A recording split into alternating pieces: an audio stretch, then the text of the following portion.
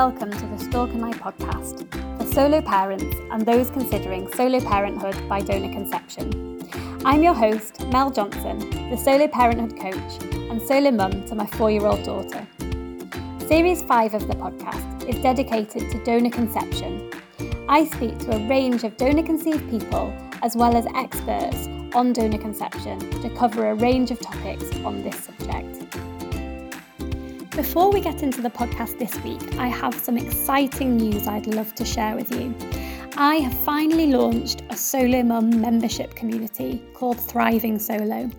It's a community platform for solo mums at every stage of the journey. Whether you're thinking about it, trying to conceive, pregnant, or solo parenting, there's something for you. So why should you join? Let me tell you.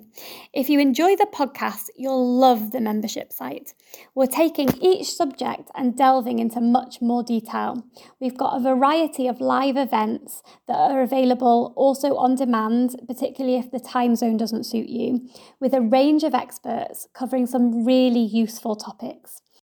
A few of the live events that are coming up: we're having a book club with Liv Thorne, the author of Lives Alone. Some of you may follow her on Instagram.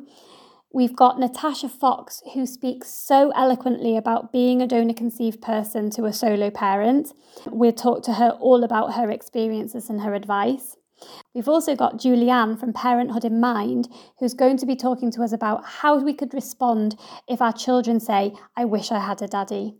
And many, many more. You can see the whole list of events in the link in the show notes, and there's many more coming up that I'll be adding shortly. We've got an amazing community element where we'll be running community calls as well as a Mighty Networks community page. That's very much like a Facebook group, but way better functionality that really allows us to connect with one another more easily. We've got a monthly book club, we've got resources, blogs, podcast suggestions, we've got it all. It's for anyone at any stage of the journey, and if you'd like to check it out, you can see more details in the show notes. If you want any more information, please do get in touch. Now, on to this week's guest. In this week's episode, I talked to Melissa. Melissa is representing the United States Donor Conceived Council. This is a non-profit organisation run by and for donor-conceived people. They connect other donor-conceived people, recipient parents, donors, industry professionals, and the general public to increase awareness of issues that impact donor-conceived people and promote change that advances their health, welfare, and human rights. Melissa, thank you so much for saying that you'll be a guest on the Stork and I podcast today. Hi, Mel. It's really awesome to be here. Thank you so much for bringing me on and inviting me. You're more than welcome. As you know, this series of the podcast, we're covering donor conception, particularly around raising the voice from donor-conceived people. And I saw on Instagram what you were doing and thought it would be great to speak to you in more detail about that. So before we get into it, do you want to just give yourself a little bit of an introduction and then we'll talk about what you've set up? Sure. Yeah, definitely. So I was conceived using an anonymous egg donor. I grew up with heterosexual parents who they've been married my whole life, and they tried to have children for about 7 years, and they realized that my mom couldn't do it on her own, so they needed to use an egg donor. And I have one brother who's my full sibling, and I have, found out about the donor. I realized I was donor conceived when I was 21. I was just about to turn 22 when they kind of sat us down and gave us the information. I was really glad that they told us themselves, because I don't know how it would be like if I discovered on my own.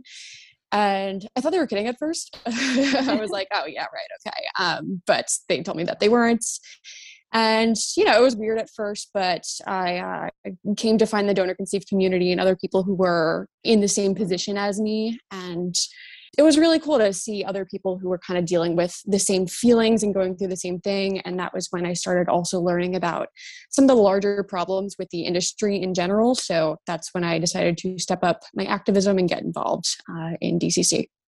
Brilliant. And before your parents had sat down to talk to you, or afterwards, was there any feeling that you felt different from your family, or did you have any inclination, or was it a complete surprise to you?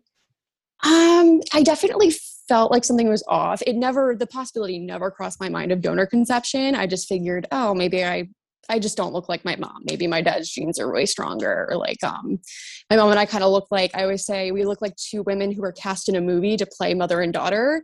Like we look enough alike, but you can't see the resemblance really. It's, so it never crossed, the possibility of donor conception particularly never crossed my mind, but I always did notice that something was different. On reflection, did you think, oh, okay, and it sort of answered questions? Absolutely. Yeah. A lot of things ended up making sense. The appearance, the personality differences. My brother's taller than everybody else. We have no idea how that happened. Now we do. So there's a lot of things that are just like, okay, it's not just me who was weird about that. It makes sense now. And so then you said you've stepped up your activism. So talk to us a little bit about what it is that you're doing.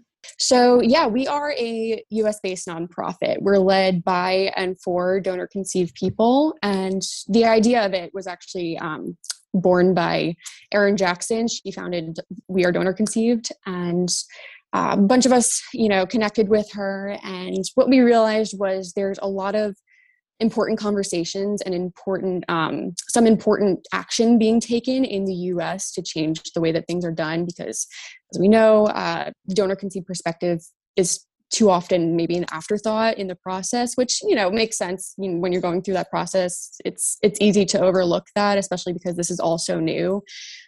Totally understand that. And so what we want to do is we noticed there wasn't really a centralized group that worked on pushing those changes forward and pushing awareness of those issues forward. So that's where we came in. Brilliant. And I think that you are US based and some of the things may be more specific to the US, but I think a lot of the things it doesn't really matter what country you're from anyway. Definitely. I think a lot of many countries where this is going on share a lot of the same problems. So there are some differences in maybe policy and legal aspects, but a lot of the issues are pretty much the same. It's a really interesting thing you said to me, that it's an afterthought, because if I even just think about myself, that's one of the biggest things that I'm learning myself and that I'm trying to share for the solo motherhood community, because when I was going through this, it was all about how I felt and it was all about my journey and my decisions. And then now, knowing what I know, I was like, oh, actually, the person I should have been putting at the forefront of my mind is my child or my future child.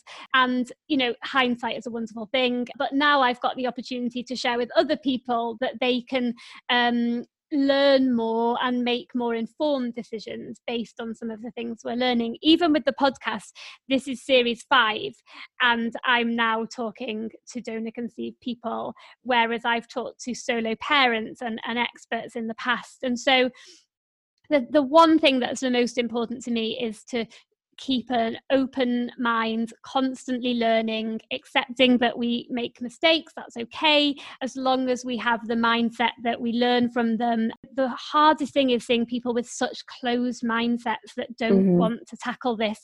Even if it's hard, it's just going to be beneficial for everybody particularly if we work together on it and talk about it together and, learn.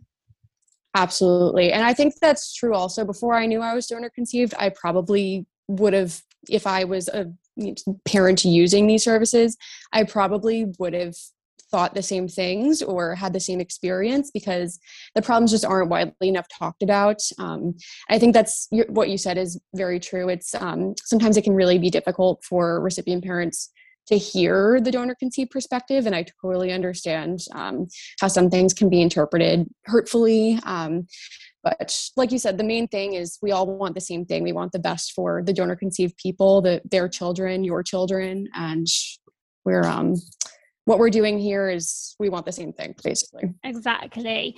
So what are some of the key things then that you are working on or that you think need to be changed? Yeah, so at DCC, we care a lot about some of the problems that have just gone on for too long and just are long overdue for change, one of which is in the US, there's a lot of lack of oversight in the fertility industry and lack of accountability, not sufficient regulation that prioritizes the needs of donor conceived people, or really any party involved. We care a lot about anonymity. We care a lot about fertility fraud and things along those lines. Long term, our goals are to hopefully accomplish some type of large scale change in a public understanding of donor conception. A lot of destigmatization needs to happen, and also a lot of large scale change to the way things operate within donor conception itself. And short term, the way we want to do that is we want to connect with people who are involved in the process, recipient parents like yourself, donors, medical and legal professionals, as well as people who aren't involved at all. Because if you're not in that circle, it's really hard to just come across the topic on your own. So I suppose what I want to do is to help put some topics on the table for solo parents to think about. Now, my audience is split into two. So there'll be people considering taking this route to parenthood, and there'll be people who've already got donor conceived children.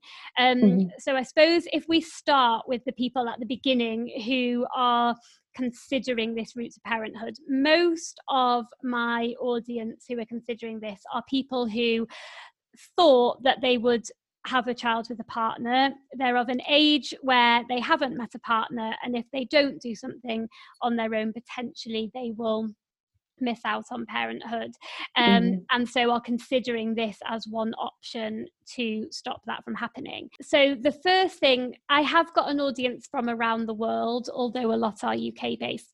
The law in the UK is that you have to have a release ID donor or a no donor. You can't use an anonymous donor because that legislation changed.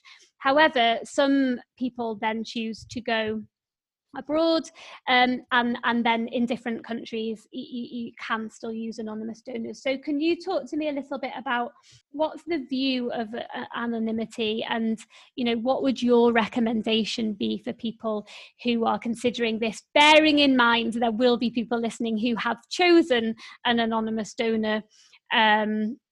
What is your view on it? Definitely. So DCC is strongly in support of as little anonymity as possible. Of course, there's so many factors at play that can interfere with that, whether it be cultural understanding, finances, whatever. So we strongly recommend to do what you can to make sure your kid has at least access to those relatives. And whether it be through DNA testing or whatever registries exist in your local area, it's just really important to not shut that off for them. If they grow up maybe later on, your kid decides not too important to me, that's fine. It's just really, really important to grant them the gift of that agency to be able to have that access to biological relatives and know where they come from.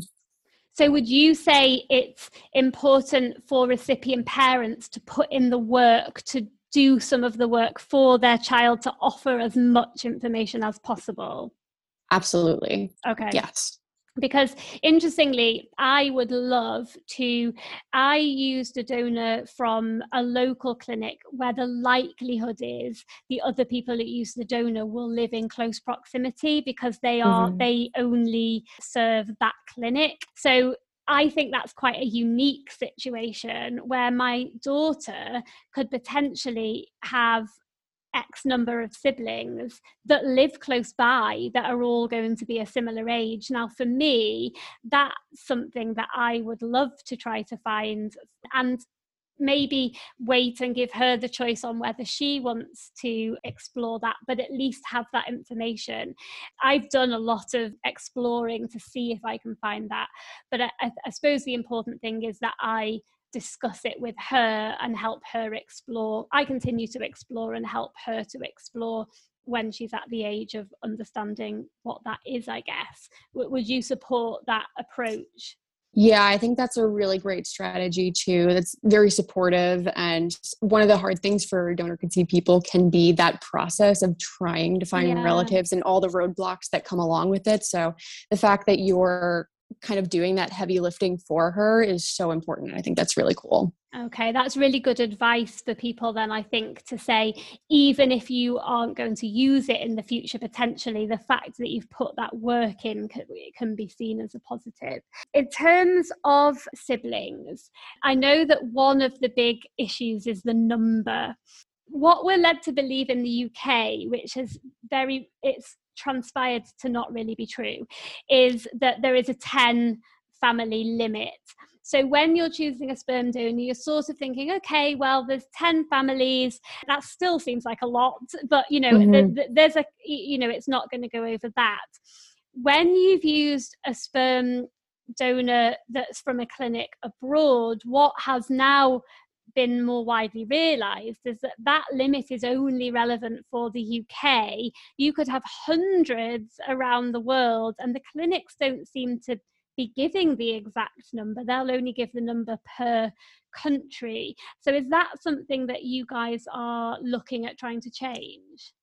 Absolutely. Yeah. It's a huge problem too. And it's so hard for the recipient parent to know that information because it's all on the clinics. And so that's one of the really often heartbreaking things about it is people will expect, okay, I'll have 10 siblings probably around that number, whatever. And then they maybe take a DNA test and they find out they have dozens or even hundreds of siblings. I believe in the US, first of all, in the US, there's no cap on the number. There's no clinics can set their own rules, but they often kind of don't follow that.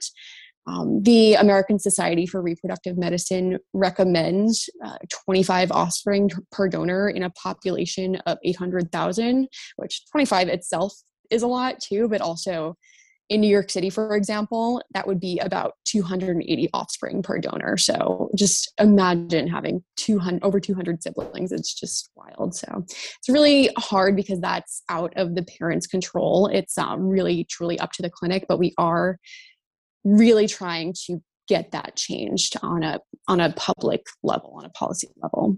And my understanding, reading some of the research, is that there's two main issues. One is a practical issue that the likelihood of meeting someone does start to become higher, where you'll meet a sibling that you don't realize is a sibling.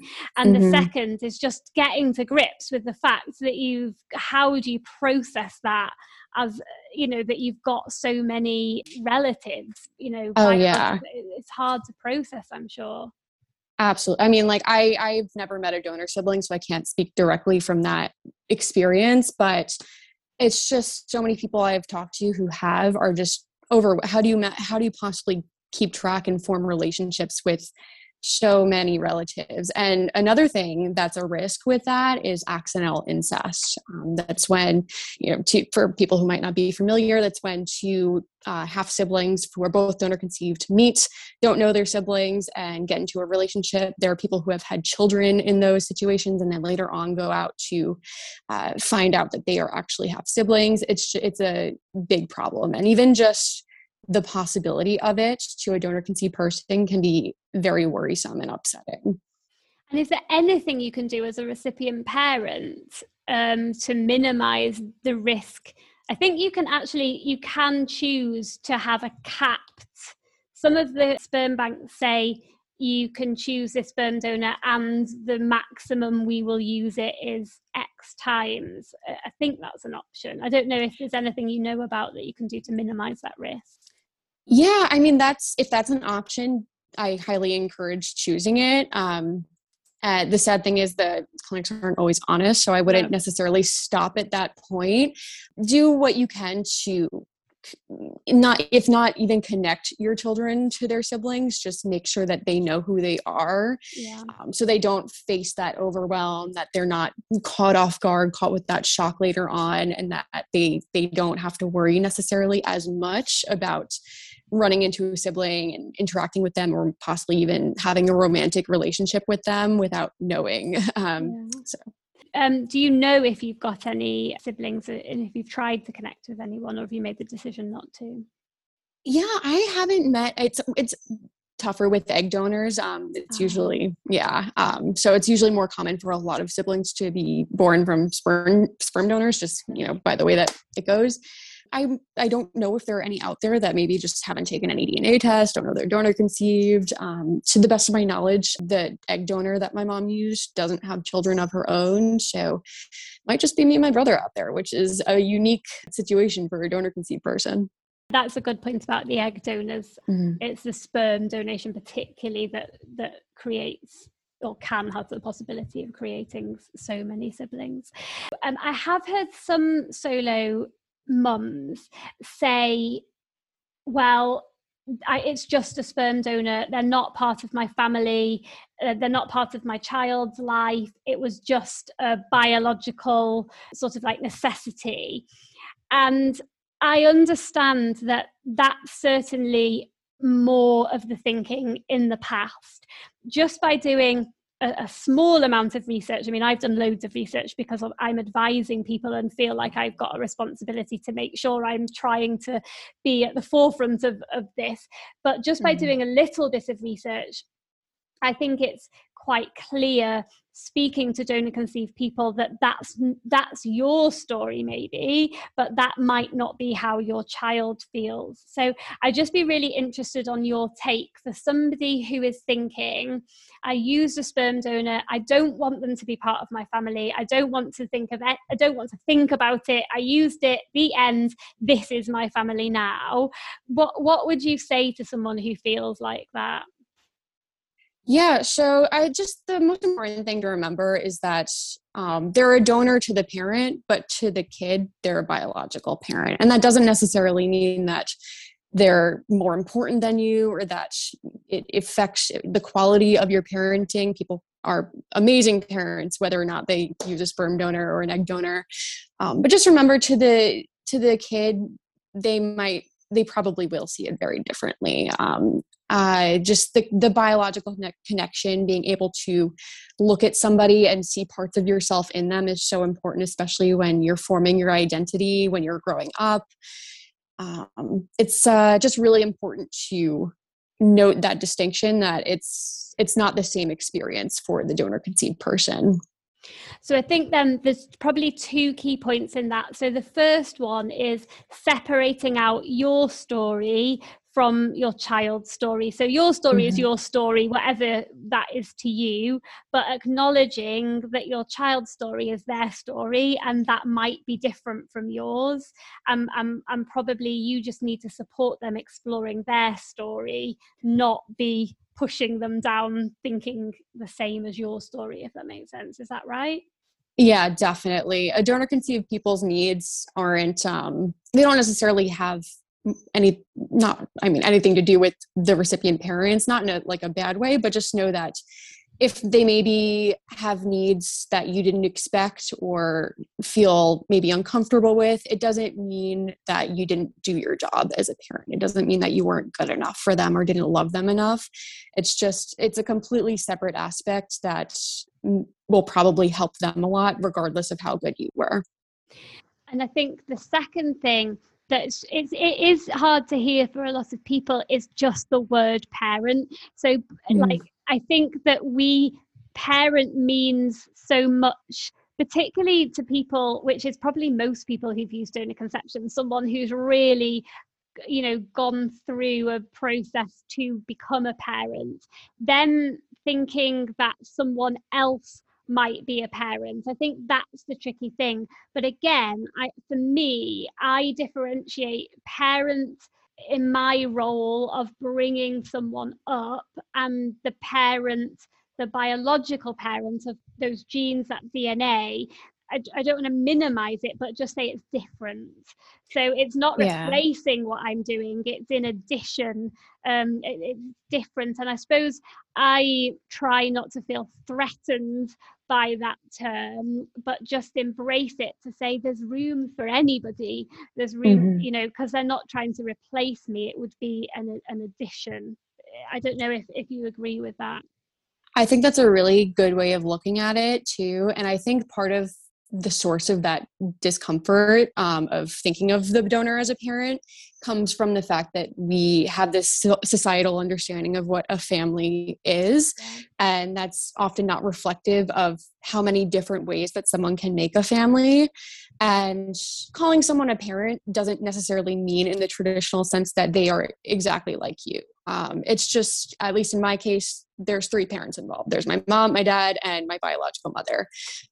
I see it that way. I was a late discovery. I mean, I wasn't raised by a single mother, so it's not the same situation, but it's the most important thing to remember is that they're not replacing you. When donor conceived people are looking for their donor, they're not like looking for a mommy or a daddy. Like they're looking to understand themselves better, most of the time, to understand themselves better.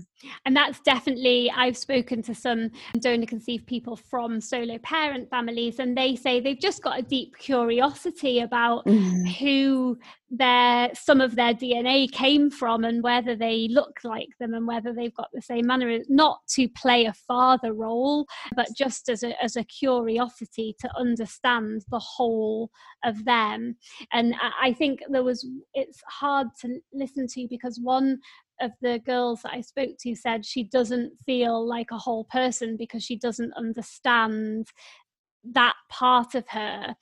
And what I took from that is the importance as a recipient parent to try to help, if your child wants to find as much information and to find the donor if you can, because absolutely we want to make sure everyone feels like a whole person. And if that means that they don't, anything we can do to help, I guess we should try to do.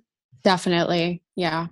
So if for the people who have already got a child, my advice is always, I think it's slightly different for solo parent families because there isn't a father there. So it becomes more necessary to tell a story to explain why you are a different family to most of the other families you'll see. However, I saw a really good thing that made me think, we can't assume that just because we're in that situation that our children understand. We really have to communicate to them. So have you got any advice on communicating to your children? Yeah. So, I mean, I'm not a child psychologist, so I'm not sure. This isn't official advice. No. But I've actually heard a couple of your past podcasts about when you talked about how open you are with your daughter and how you don't make things taboo by acting weird about it or saying that, like, oh, you're too young to know that or anything like that. You're just very open. And I think that's really cool and really important. The most important thing, I think, at least, is when your kid does ask questions, and even before they start asking, it's usually good to start having these conversations and make it normal to them. Just even if there's something you don't know how to answer, or maybe if there's the question that maybe you weren't expecting, or maybe you feel uncomfortable with it, or whatever the case may be, don't make it taboo for them. It's very tough to find that balance of not stigmatizing something while also making it age appropriate. But do your best to really show that this isn't a negative thing in any sense. Their questions aren't negative. They're not wrong for being curious, for wanting to know something, for being different from other kids maybe. Just really, really be positive about their curiosity and their questions. I think that's one of the things that I try to make sure I'm doing. Constantly curious, I think, is a really good word. And constantly be curious about how they're feeling, what they need to know, why they're asking certain questions, what more I can do. Constantly just be learning, I suppose. But I like that curious. I think it's a good thing to think about, to try to make sure that we're always learning and we're putting them at the forefront of our mind, in that we're supporting them, because I suppose you're dealing with your own emotions about it, and it's almost like trying to put them to the back seat and think, okay, let me put my child first and deal with how they're feeling about it at the forefront. Yeah, definitely. And a recipient's parents' feelings are nowhere near insignificant. Like, you guys of course matter and everything. It's just, like you said, really important to think about how the donor conceived person might be feeling in this situation, and put that experience first, because it's impacting them the most directly. And I think my advice to people, what I found is I started reading my daughter the resources that you can get, the books, when she was a baby. And honestly, I did feel like an idiot. It felt so uncomfortable. I knew she didn't have a clue what I was talking about. The other books like are so different. Like I could be reading her fairy tales, but no, I'm reading her these books. And but I'd read that was the best thing to do. So I thought, I'm just going to do it. And only now I realise why that's recommended, because now I'm so familiar with reading those stories. They don't feel strange for me.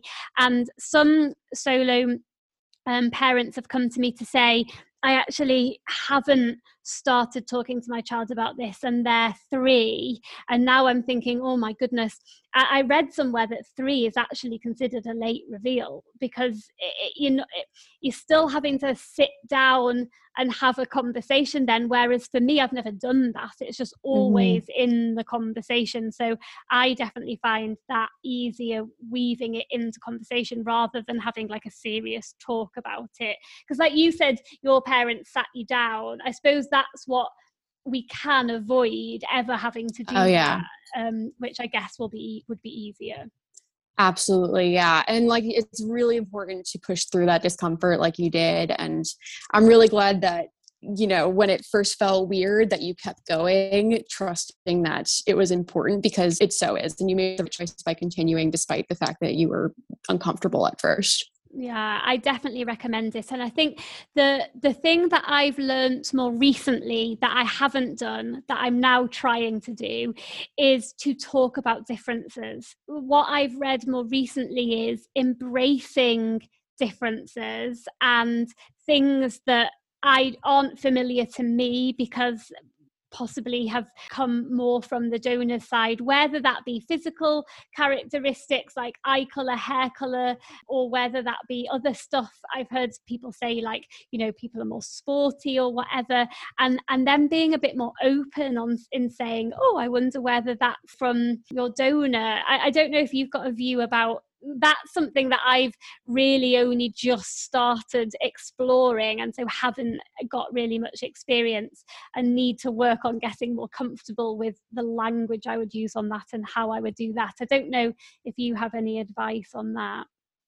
Yeah, I think a really important thing is to embrace whatever comes up. And another thing also is to, it's really easy, I think, to look at least in my experience, sometimes it was like my parents were like looking to see like what came up, you know, almost in a way where I was like in a glass case, metaphorically. And so, you know, just remember like the human aspect as you discover more about the kid, and just remember that it might be, you know, an interesting note-taking process for you or a discovery process for you, but for them it's their life, it's who they are. Okay, interesting. And so have you got any advice for the single parent community? Is there anything that you would, I suppose, leave people to think about, or any key advice for people? Yeah, definitely. A really interesting thing that I've been thinking about a lot is when we talk about problems with donor conception, it's often taken personally. And I totally understand how that interpretation can come about. So a really important thing to remember is that criticisms of the process or the industry aren't criticisms of the individual. That goes for both donor conceived people and donor conceived activists. Not that we're not people, but you know what I mean. And so if your kid does have curiosity, like I said before, it's not that you were a bad parent. It's not that if they, you know, aren't happy about the fact that their donor was anonymous, it doesn't mean that you yourself are a bad person, or if activists come up and announce like, hey, anonymity is hurting us, it's harmful, or hey, we don't know our siblings, that's harmful. We're not saying that the individual actors in the situations are inherently immoral or bad people.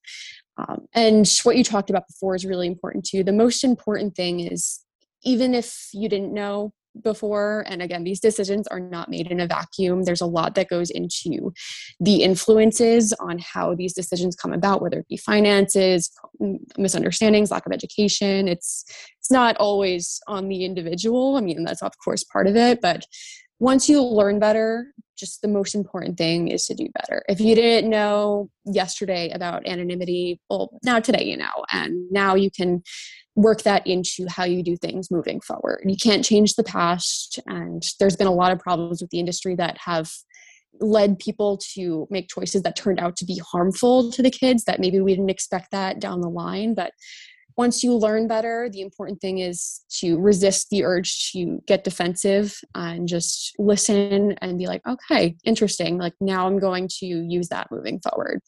Great advice. Thank you. And if people want to get more involved, is there anything that they can do to get involved? Is there any support that can be offered? We have a website, dcc-usa.org. We have a mailing list. We are posting blog posts pretty regularly now, and we do a lot of writing that's specified for recipient parents, for donors, for people in the industry. So our main goal is that education aspect for people who maybe aren't familiar with our perspective. So definitely either reach out to us on Instagram. We are on Twitter also. We are always really happy to connect with people who want to learn more about our perspective. That's our main goal. And so I suppose reading and sharing the material you're producing to get to a wider audience so more people can be educated on this could be really helpful. That too, yeah. And even using what you're doing, using your platform to reach more recipient parents, to reach solo parents specifically, that's really cool. That just whatever you can do to spread that perspective and to share and to clarify misunderstandings, really incredible. Great. Thank you so much. Is there anything else that I haven't asked you that I should have done? No, I think you were very thorough. I think you covered it all. Good. Brilliant. Excellent. Well, thank you so much for taking the time to chat to me. Yeah, thank you again so much for having us on here. We're really happy that you invited us on. If you've enjoyed this episode of the podcast, it'd mean a lot to me if you'd take a few minutes to rate, review and subscribe. If you'd like to learn more of what's on offer at The Stork and I, head over to my website, thestorkandI.com, or follow me on Instagram at thestorkandi with underscores between the words. You can hear more about the coaching I offer, as well as hear from donor-conceived adults, industry experts, and the opportunity to meet and become a part of the Solo Motherhood community.